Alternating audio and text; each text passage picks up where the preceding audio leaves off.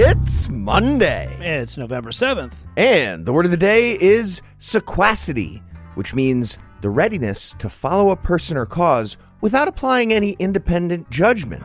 Used in a sentence, sequacity, God shed his grace on thee. That's all right. So, hey, $100 to the first person that convinces their shitty conservative hometown to change its name to Sequa City. Yeah, get in there, people. I'm No Illusions. I'm Eli Bosnick. I'm Heath Enright. And broadcasting delayed from America's Far Center, we are the Skepticrats. On this week's episode, Lulu Da doing democracy stuff. Elon Musk literally borrows our oddly charming giving away a free thing business model. And Andrew Torres has some helpful tips on how to set up your panic room on Tuesday night. But first, the rest of the intro music.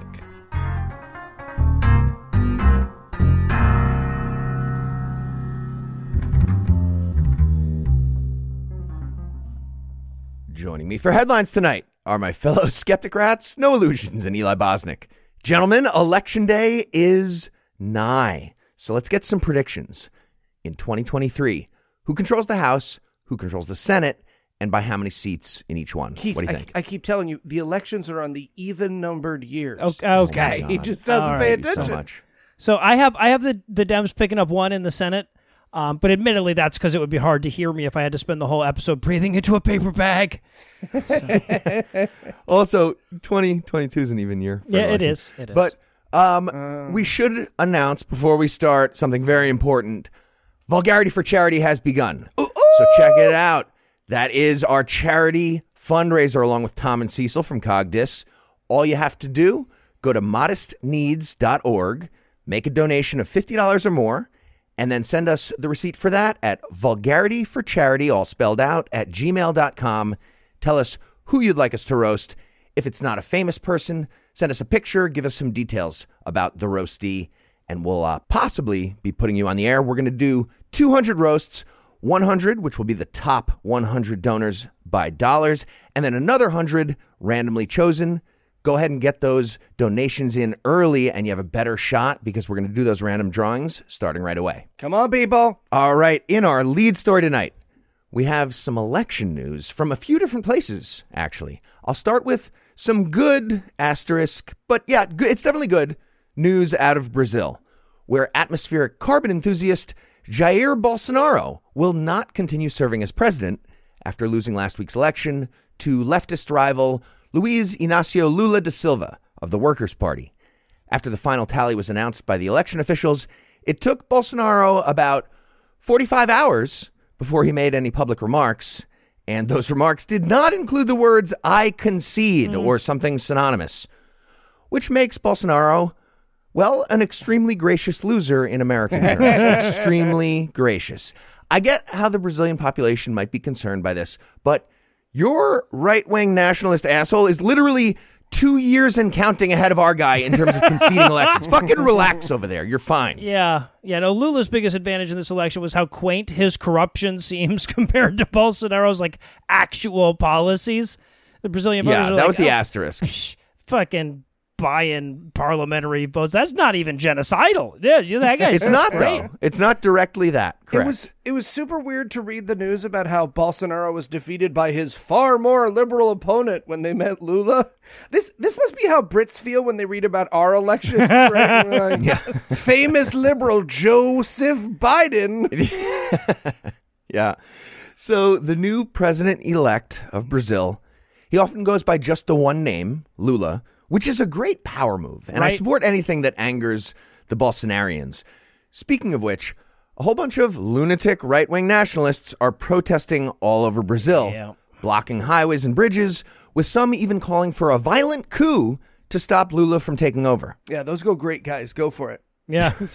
So, for his part, Bolsonaro told the protesters to keep doing their thing, but just don't break stuff too much or try to hang anyone, which again, sounds like a delightfully smooth transition of power in a fully functional democracy. You're fucking fine, Brazil.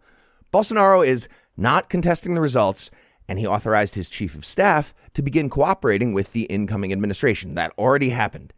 He might as well be riding a tandem bike with Lula and then making out while they have a picnic in a field together. Sounds delightful over there. Bolsonaro even said, I'll abide by the Constitution and hand over power on January 1st. Just delightful. It's amazing what's happening over there. This is what a right-wing nationalist fascist should look like. So, okay, that's a weird note, but it's not my fault given the relative things that are happening here, too. Look, all political takes at this point in history are weird notes, okay? Yeah. Our jobs used to be so much harder, podcast listener. Now we just say what happened. That pretty much does it. Yep, just name the things. And speaking of right-wing nationalism, Israel is about to have a brand new prime minister. Huh. His name, new guy. His name is Benjamin Netanyahu. Maybe you heard of him. Yeah. Apparently his 5,560 days of previous prime ministering, that was okay as a trial run, but the conservative majority of Israel wants to really give him a chance to get his feet under him, and really dig into some policy. Now, in fairness, he is bringing a new perspective to the table. This is not the milquetoast liberal, Palestine-friendly Bibi Nets that you remember from those other 15 and a half years of being prime minister. He'll be forming the most arch-conservative government in Israel since, Ramses II. And, okay, I'm thinking about it. Ramses II let the people go. So it's not 100% clear the comparison I just made. Netanyahu's coalition will include his conservative Likud party, Shas, United Torah Judaism, and also the religious Zionism/Jewish power bloc, with approximately 65 out of 120 seats in the Knesset. And an Arab alliance called Hadash Tal is going to have about 5 seats. And I'm assuming those seats are located beyond a fence within that Knesset area. We'll see how it goes. Hey, guys, could a few of our coalitions not sound like the things Kanye shouts as he's strapped to a gurney? No? Okay. Well, we'll go with United Torah Judaism and Jewish power bloc. That's fine. And now that we've covered some excellent democracy in action, that's going to bring us to the United States, where we have something else. I don't know. Something democracy not that. in action. That's excellent. We kind of do. Joe Biden, he actually gave a whole dedicated speech last week that basically just said, okay, guys, we're doing an election again. Remember those? I know they're kind of tricky for you. Is everyone cool ahead of time? I feel like I should just ask this. Is it cool if we count the votes and then the winners get to win?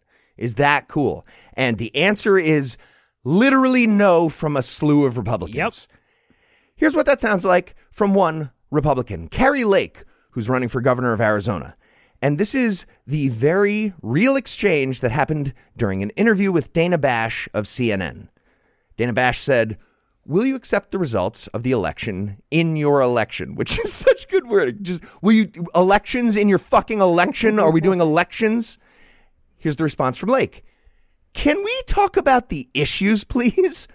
Bash, will you accept the results of your election? Lake, I'm not going to lose the election. Bash, my question is, will you accept the results of your election in November? Lake, I'm going to win the election and I will accept that result. Bash, if you lose, though, will you accept that? Lake, I'm going to win. That's Jesus. Actually the exchange on CNN. Wow. Cool. And she's probably going to win, too, is this again. So, all right, so I love the leading. way that she started off pretending, the continuation of democracy was fluff. Right? It's okay, enough about this rule of law bullshit. Can we talk about real issues like middle school litter boxes for a change? Yeah. That's and yet, somehow, half this fucking country is like, yeah, but milk is 20 cents more a gallon. This is a toughie. Yep. Here we are. And just to give you an idea of how divorced from reality we've become in half our major political parties, these are 2 headlines about that same Biden speech. From the New York Times, Biden warns that big lie Republicans imperil American democracy. And from Fox News, Biden ridiculed for despicable speech on, air quotes, threat to democracy. This is what delusion looks like. And yes, it is, but the Meta cell phone thing was by accident. Yeah. That's not what they're going for. At this point, all Fox News headlines fit perfectly as a caption for that meme where the guy's pointing himself in the mirror. Okay, so point being, vote tomorrow if you haven't already.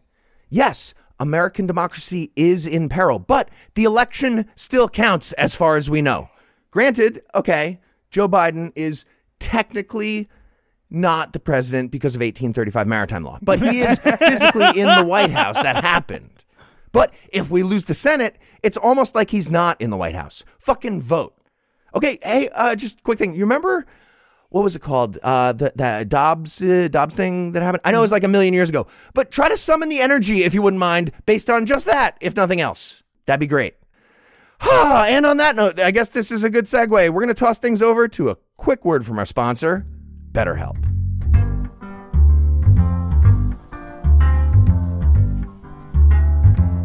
This episode is brought to you by BetterHelp. Hey, podcast listener. You know, we've talked a lot about the benefits of therapy here on the Skepticrat. Since they've become an advertiser, we've had literally dozens of listeners reach out to tell us that BetterHelp Online Therapy was a great way of getting help for them.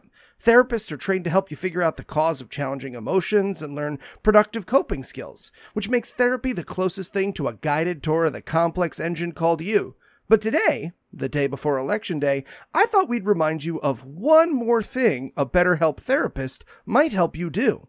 And that's going no contact with the shitty people in your life. As the world's largest therapy service, BetterHelp has matched 3 million people with professionally licensed and vetted therapists available 100% online. Plus, it's affordable. Just fill out a brief questionnaire to match with a therapist. If things aren't clicking, you can easily switch to a new therapist anytime. It couldn't be simpler. BetterHelp means no waiting rooms, no traffic, no endless searching for the right therapist. Learn more and save 10% on your first month at betterhelp.com/skepticrat. That's BetterHelp, HELP.com/skepticrat.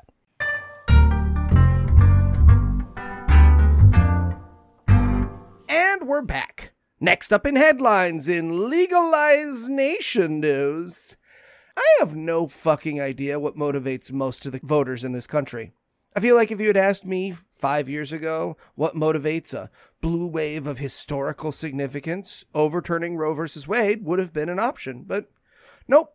People care about gas or pulling the lever on the right. It's not clear to me, honestly. So in that spirit, if you're lacking the motivation to hit the voting booth next year when the election actually happens, I will kill you with a spear. Marijuana legalization is on the ballot in Arkansas, Maryland, Missouri, North Dakota, and South Dakota, proving once and for all that the Dakotas can't tell the difference between themselves either. It seems like a no-brainer that makes huge amounts of money for the state to legalize, obviously, often for public education that's woefully underfunded.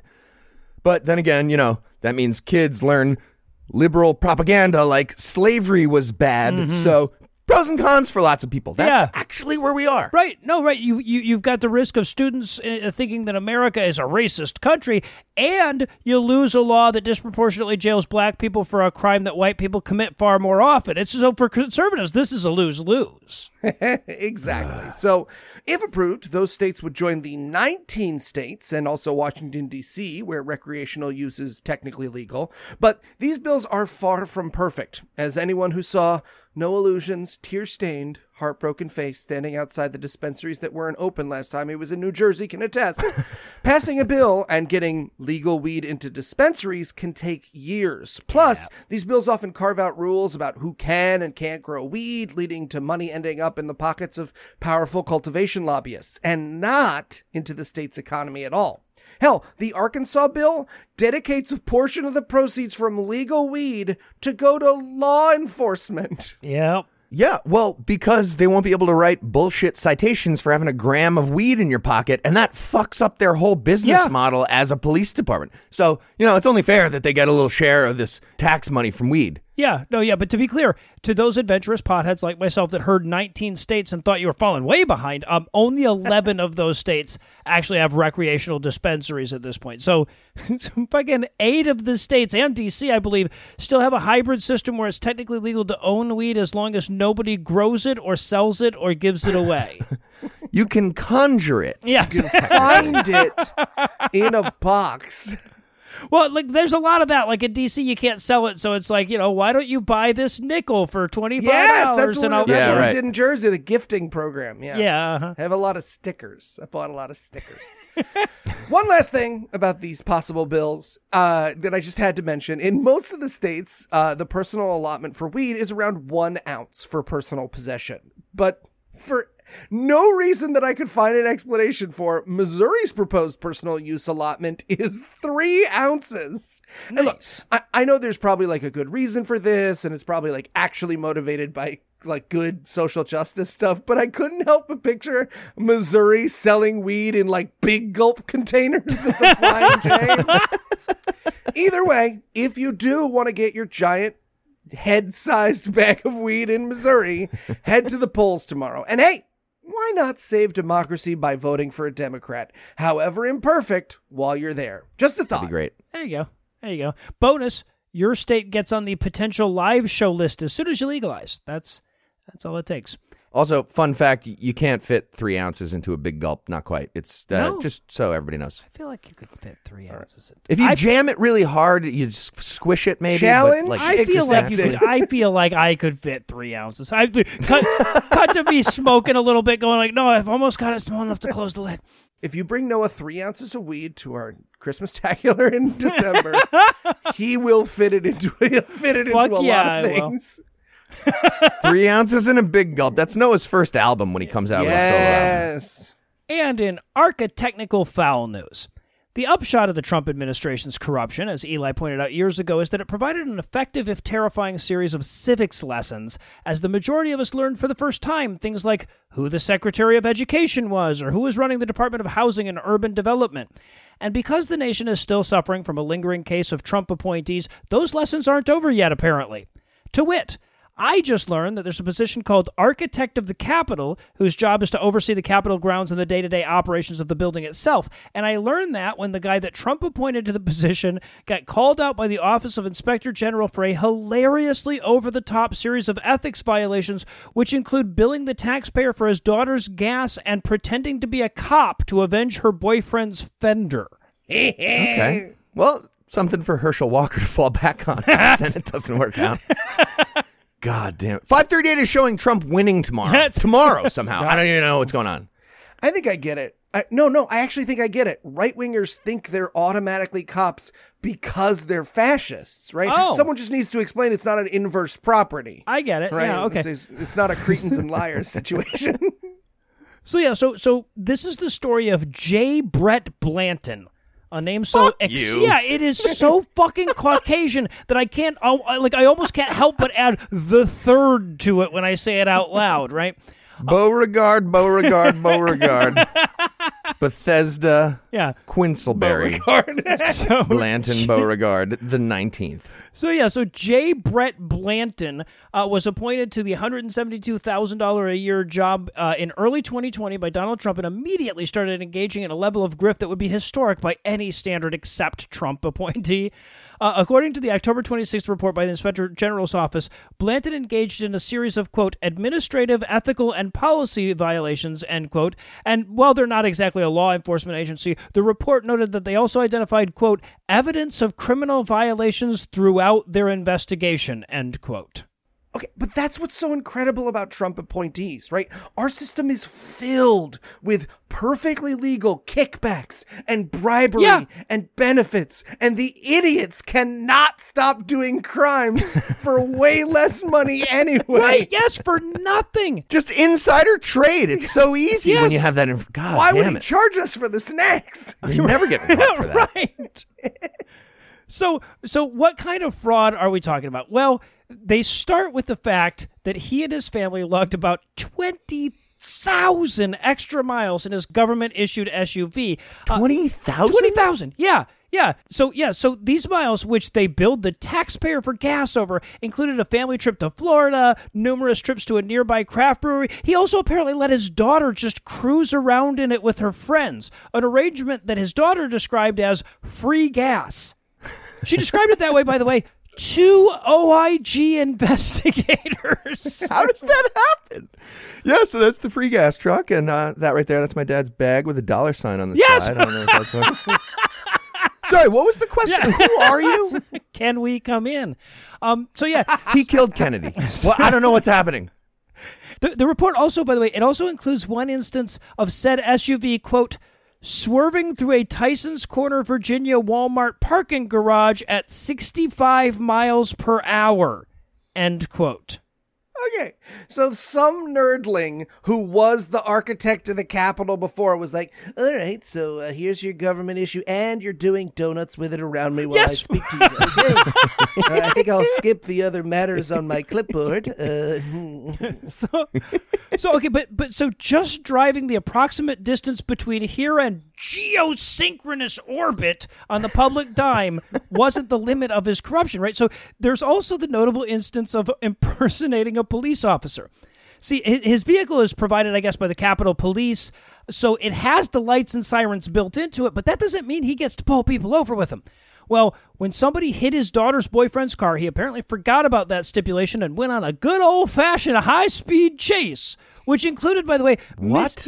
He misled local law enforcement, called him in and said, yeah, no, I'm an off-duty cop, you got to chase this guy. This is a ruse that he would keep up all the way through this shit going to court. Okay, I feel like the cops should be able to sniff that one out somehow. Do they not have a system for that? The system of checks. Fuck. Some guy's just like, yeah, I'm a real cop. I don't know why I said real. I'm a cop from the next town over. It's in Canada. Don't check on it. I need you to help me chase a child really quick. And they did it? Yep, they sure the fuck did. Now, obviously, a ton of people in Congress are calling for the dude's job, but apparently he can only be fired through the executive branch, and for whatever reason, as of this writing, Biden hasn't fired him.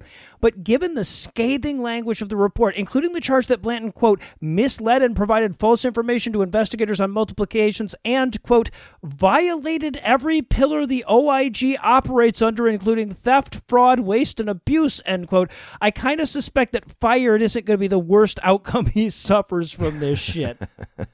And speaking of wishing you'd covered your ass when you had the chance, it's time for a word from this week's other sponsor, Policy Genius.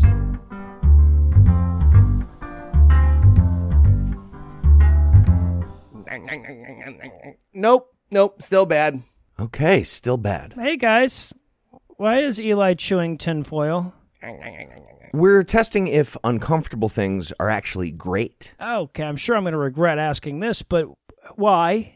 Because of how easy and painless it was to get life insurance with Policy Genius. What's Policy Genius? Policy Genius was built to modernize the life insurance industry. Their technology makes it easy to compare life insurance quotes from the top companies like AIG and Prudential in just a few clicks to find your lowest price. With Policy Genius, you can find insurance policies that start at just $70 per month for $500,000 of coverage. And Policy Genius has licensed agents who can help you find options that offer coverage in as little as a week and avoid unnecessary medical exams. They're not incentivized to recommend one insurer or another, so you can trust their guidance. There are no added fees, and your personal info is private. No wonder they have thousands of 5-star reviews on Google and Trustpilot. Okay, but do either of you have a personal endorsement? I sure do, no illusions. I used Policy Genius to find the life insurance that I still have today when they became a sponsor. They found me a great price and walked me through every step of the way. That's why I, Eli Bosnick, personally endorse Policy Genius. Your loved ones deserve a financial safety net, and you deserve a smarter way to find and buy it. Just head to policygenius.com or click the link in the description to get your free life insurance quotes and see how much you could save. That's policygenius.com. All right. Well, so what are you guys going to try next? We were thinking we were going to try to have a nuanced discussion on Twitter. Ooh, I would stick with the tinfoil.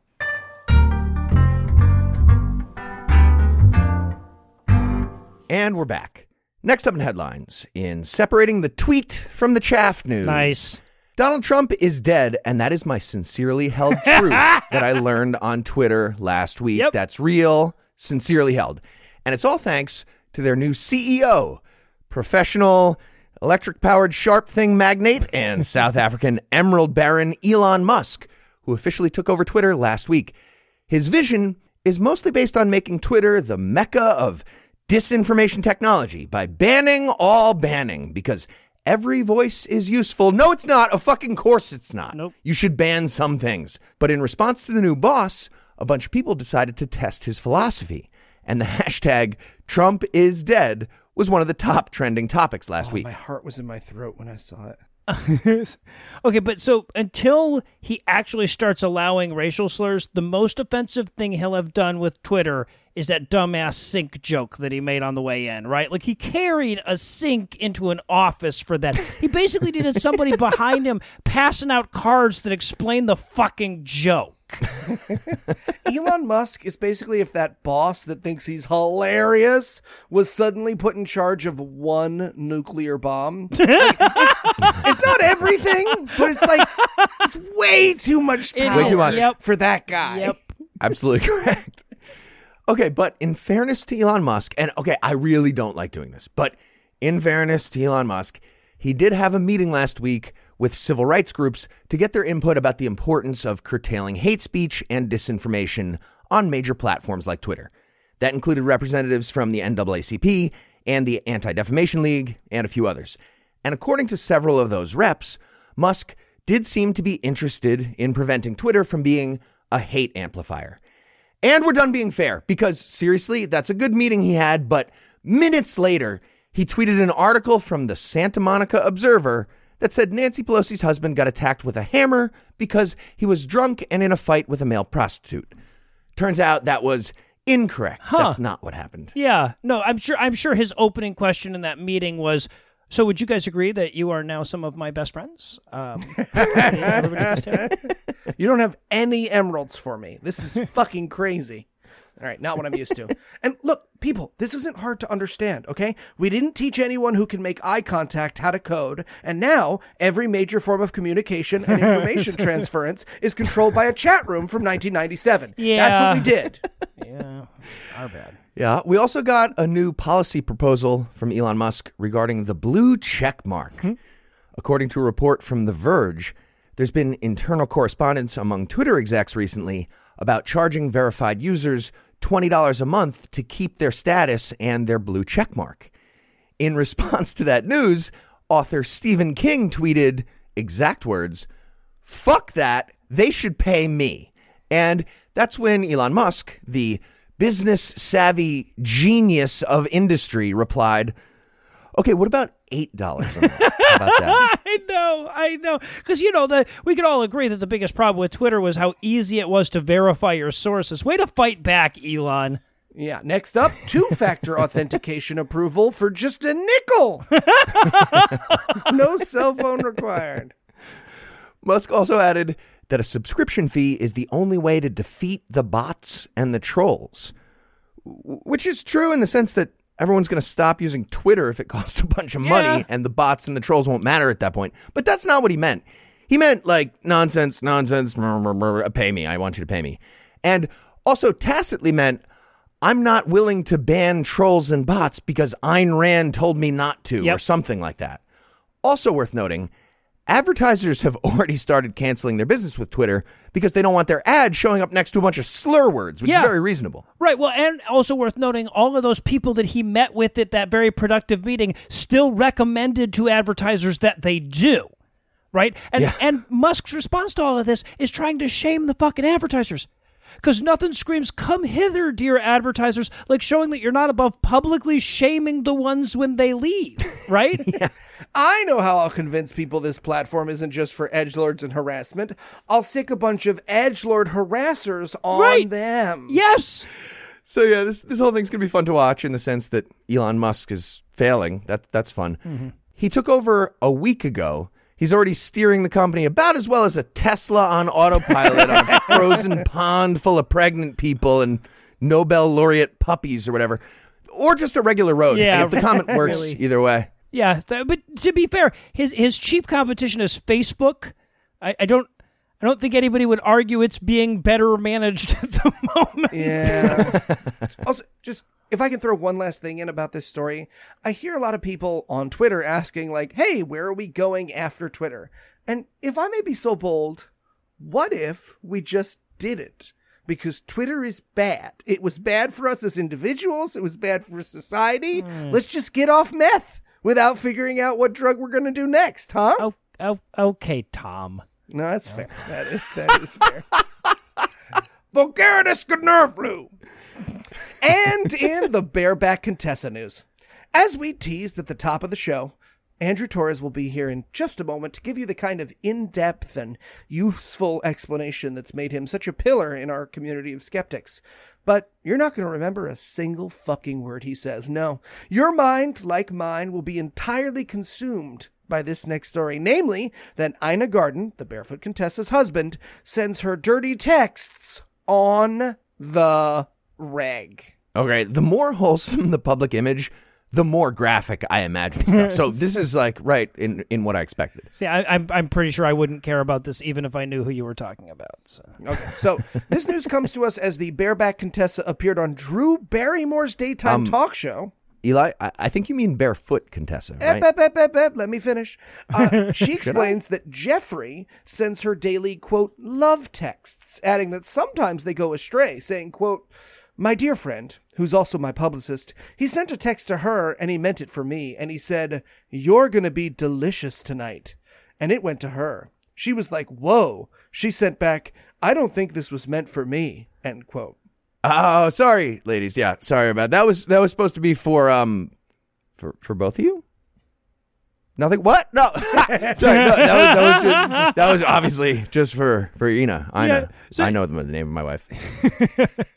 So yeah, no. As Heath and I have learned repeatedly, the "that was meant for Anna" excuse doesn't always mean that the offer's off the table. You know? That's true. That is true. So yeah, just in case you were ever watching the Barefoot Contessa on the Food Network and thinking to yourself, man, that Jeffrey's a lucky fella, what with his Cornish hens and sweet potato crocheted pies. Well, now you know what he does to earn those pies. He eats ass, podcast listener. Hard. So yeah, next time you come home to cold mashed potatoes or a frozen Marie Callender pie, ask yourself, hey, when's the last time I got all up in that beehole like Jeffrey, the hero America needs? Okay, so she does a cooking show then. He's a cooking show, yeah. There it is. Okay, all Yep. right, yep, got it. And that's going to do it for the headlines of hard-hitting news on the eve of Election Day. Thanks for that, Eli. But before we wrap it up, we have a special report from Andrew Torres, ESQT Pie. Andrew, welcome back. Seeing that written out, I wasn't sure how that was going to be pronounced. Now I get it. So thanks for having me, Heath. That goes on the card from now on, right? I'm borrowing that for life. Andrew, did you hear about the Barefoot Contessa getting her snooze launched? Did you hear that part? Eli, as someone who watches a lot of the Food Network, this was really a known fact. Like, you should, I guess what I'm saying is you should get yourself invited to one of those parties she throws in the Hamptons, if you know what I mean. That was my part of the podcast. That's why I delivered. Excellent job. You helped. Yes, you We did. all So, bring something. with Election Day coming up tomorrow, I understand you have some advice for us on how to process and interpret election returns as they come in. So I was going to go with my normal scream into the void, but I would love to hear some other ideas. Andrew, what were you thinking? So look, screaming into the void is a perfectly rational thing to do, and I get it, right? Because look, if modern history is any guide, and by modern I mean last 100+ years, so post the age of mutton chops, and that's about right. Like in that time period, the party holding the White House gets killed, absolutely destroyed in their first midterm election, right? Bill Clinton's first term, 1994, the Republicans won 8 Senate seats, 54 seats in the House. That pretty much ended Clinton's ability to pass health care and gave us, Speaker Newt Gingrich, the Contract with America, the Defense of Marriage Act, good stuff. Well, at least going into this one, we don't have high inflation and an unpopular president. It says something that the only way Americans are predictable is that they're unhappy with their choices from 2 years ago.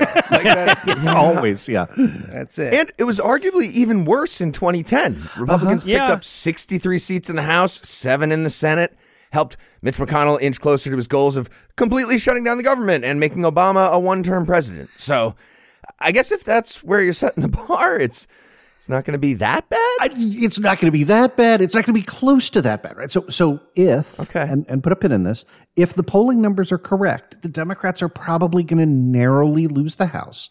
They're going to retain a fragile Kirsten Sinema, Joe Manchin-addled lead in the Senate, right, 50-50, and pick up some state governorships. Okay, so look, that's bad. That's not good for the next 2 years. It's not good for our country. But it'd actually be the second best midterm election result in modern history, behind only 2002 when, the country was still bandwagoning for George W. Bush and the aftermath of 9/11. Right. So this could be almost as good as the thing that led to the Iraq War. Is it too late to do a 9/11 and clinch All right. Because, Andrew, there are whole states I'm willing to let go at this point. These are jokes. States. Okay, these are jokes. We move on. I kind of liked Eli's thing. I liked Eli's thing that was Andrew saying it was a joke. It was a joke. We're moving on. The fascist insurrectionist party winning the House, probably not great.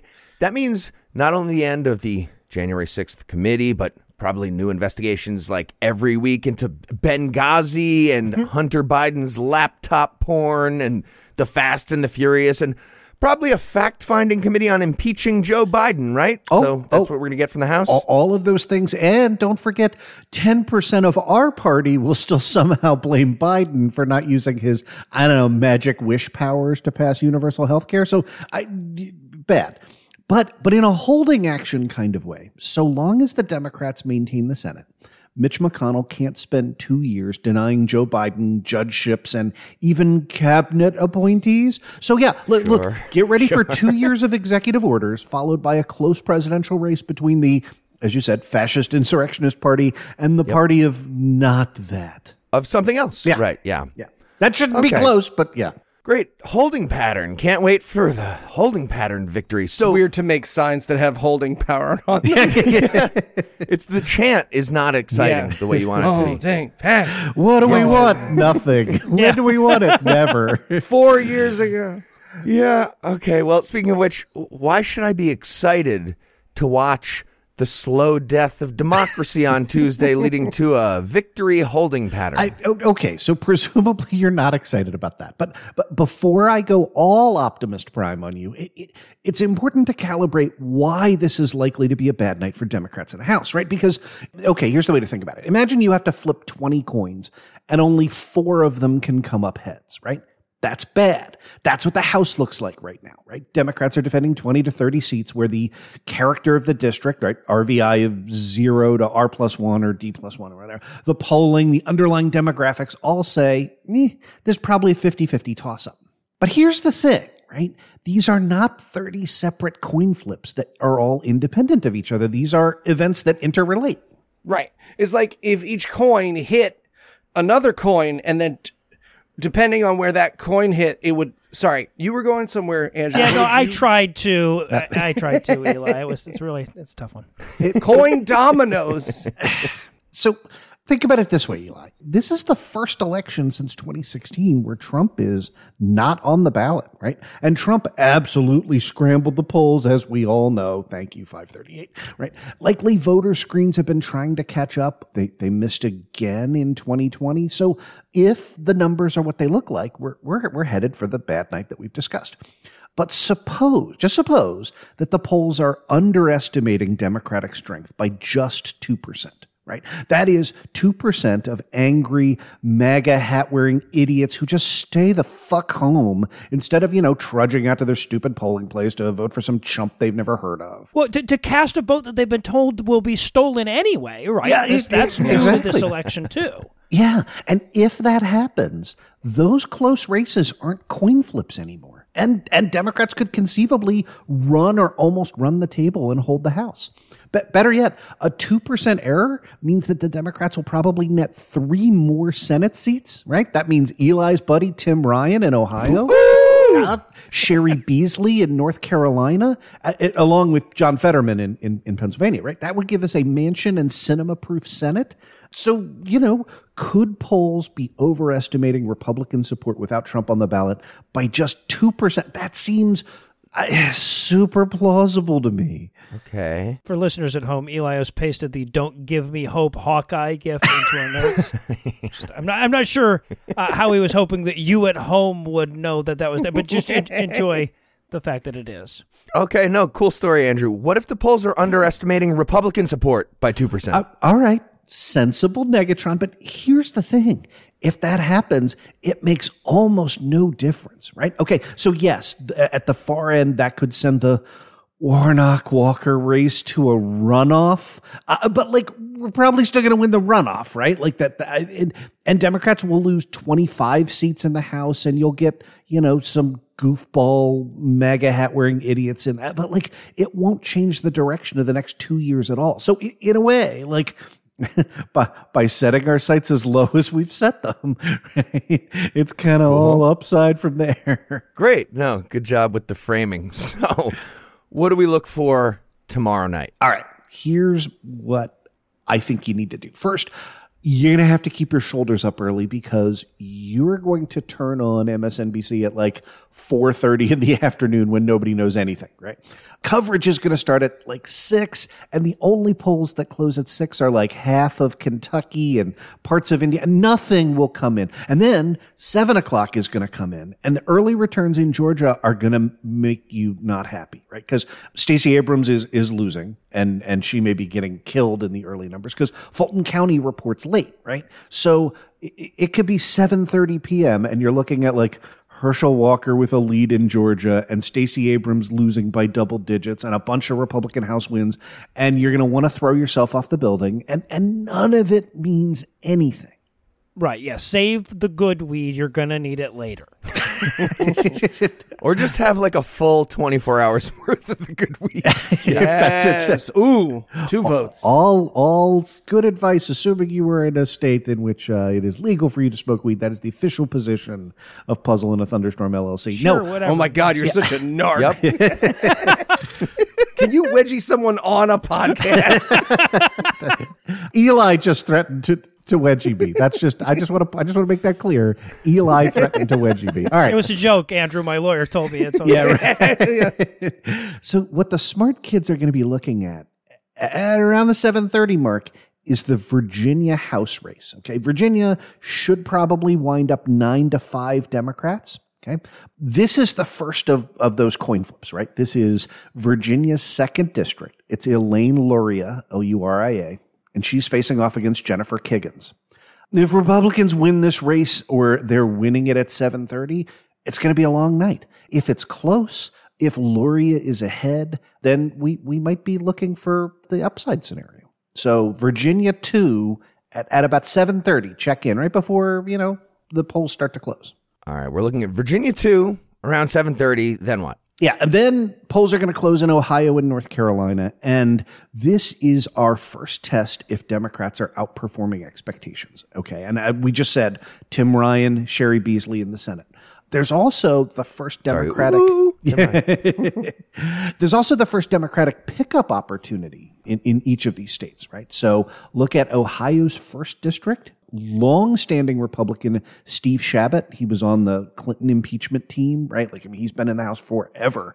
And he has consistently trailed Democrat Greg Landsman throughout the entire race. Come on, Cincy, make it happen. Yeah. Do it.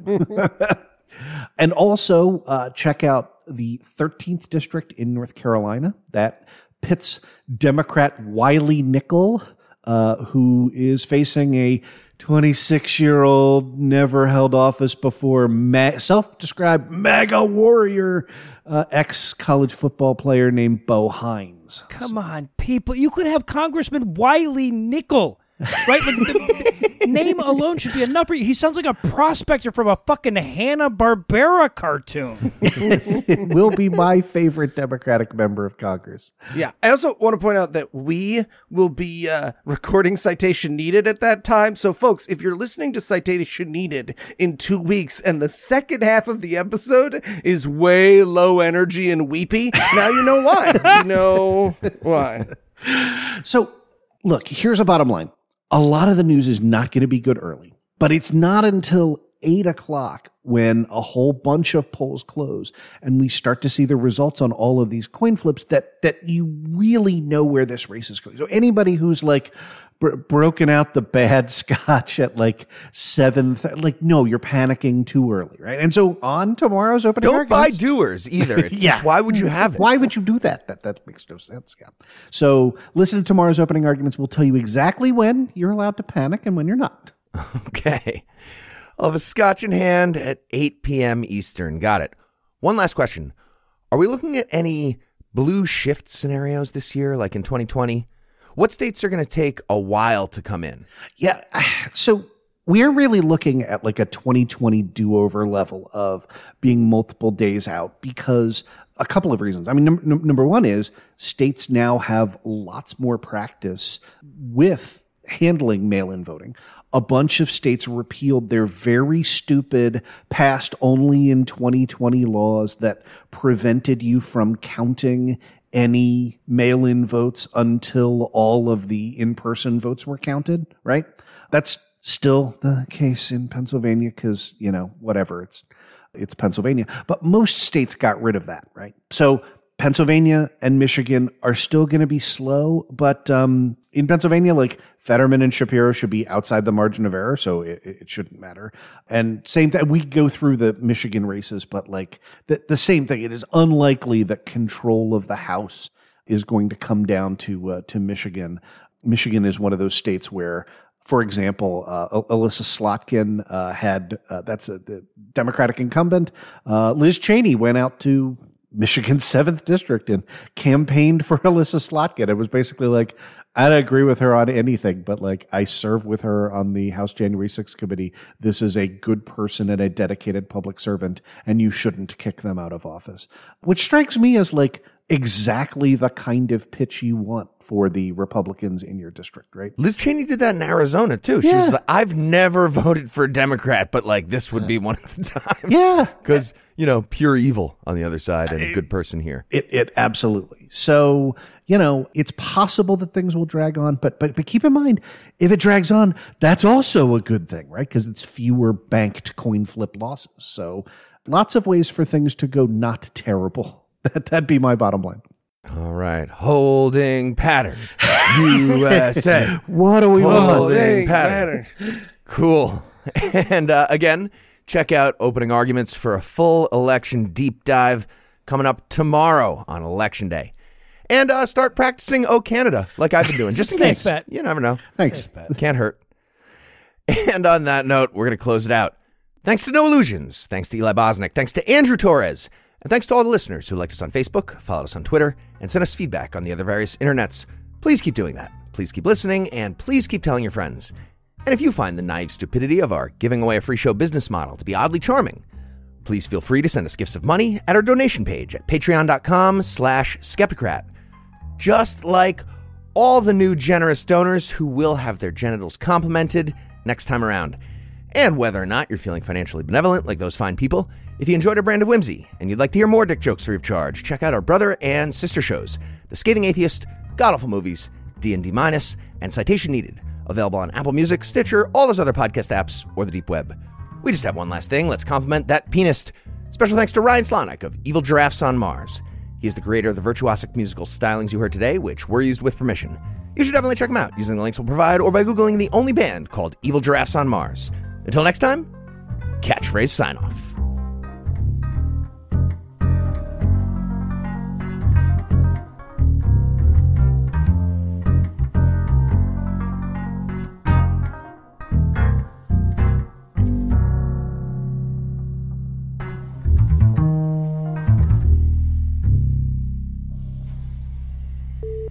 Okay, wait, I have to ask before we go into the ads here. I have to ask, between the three of us, how many dollars in total has been spent on Powerball tickets?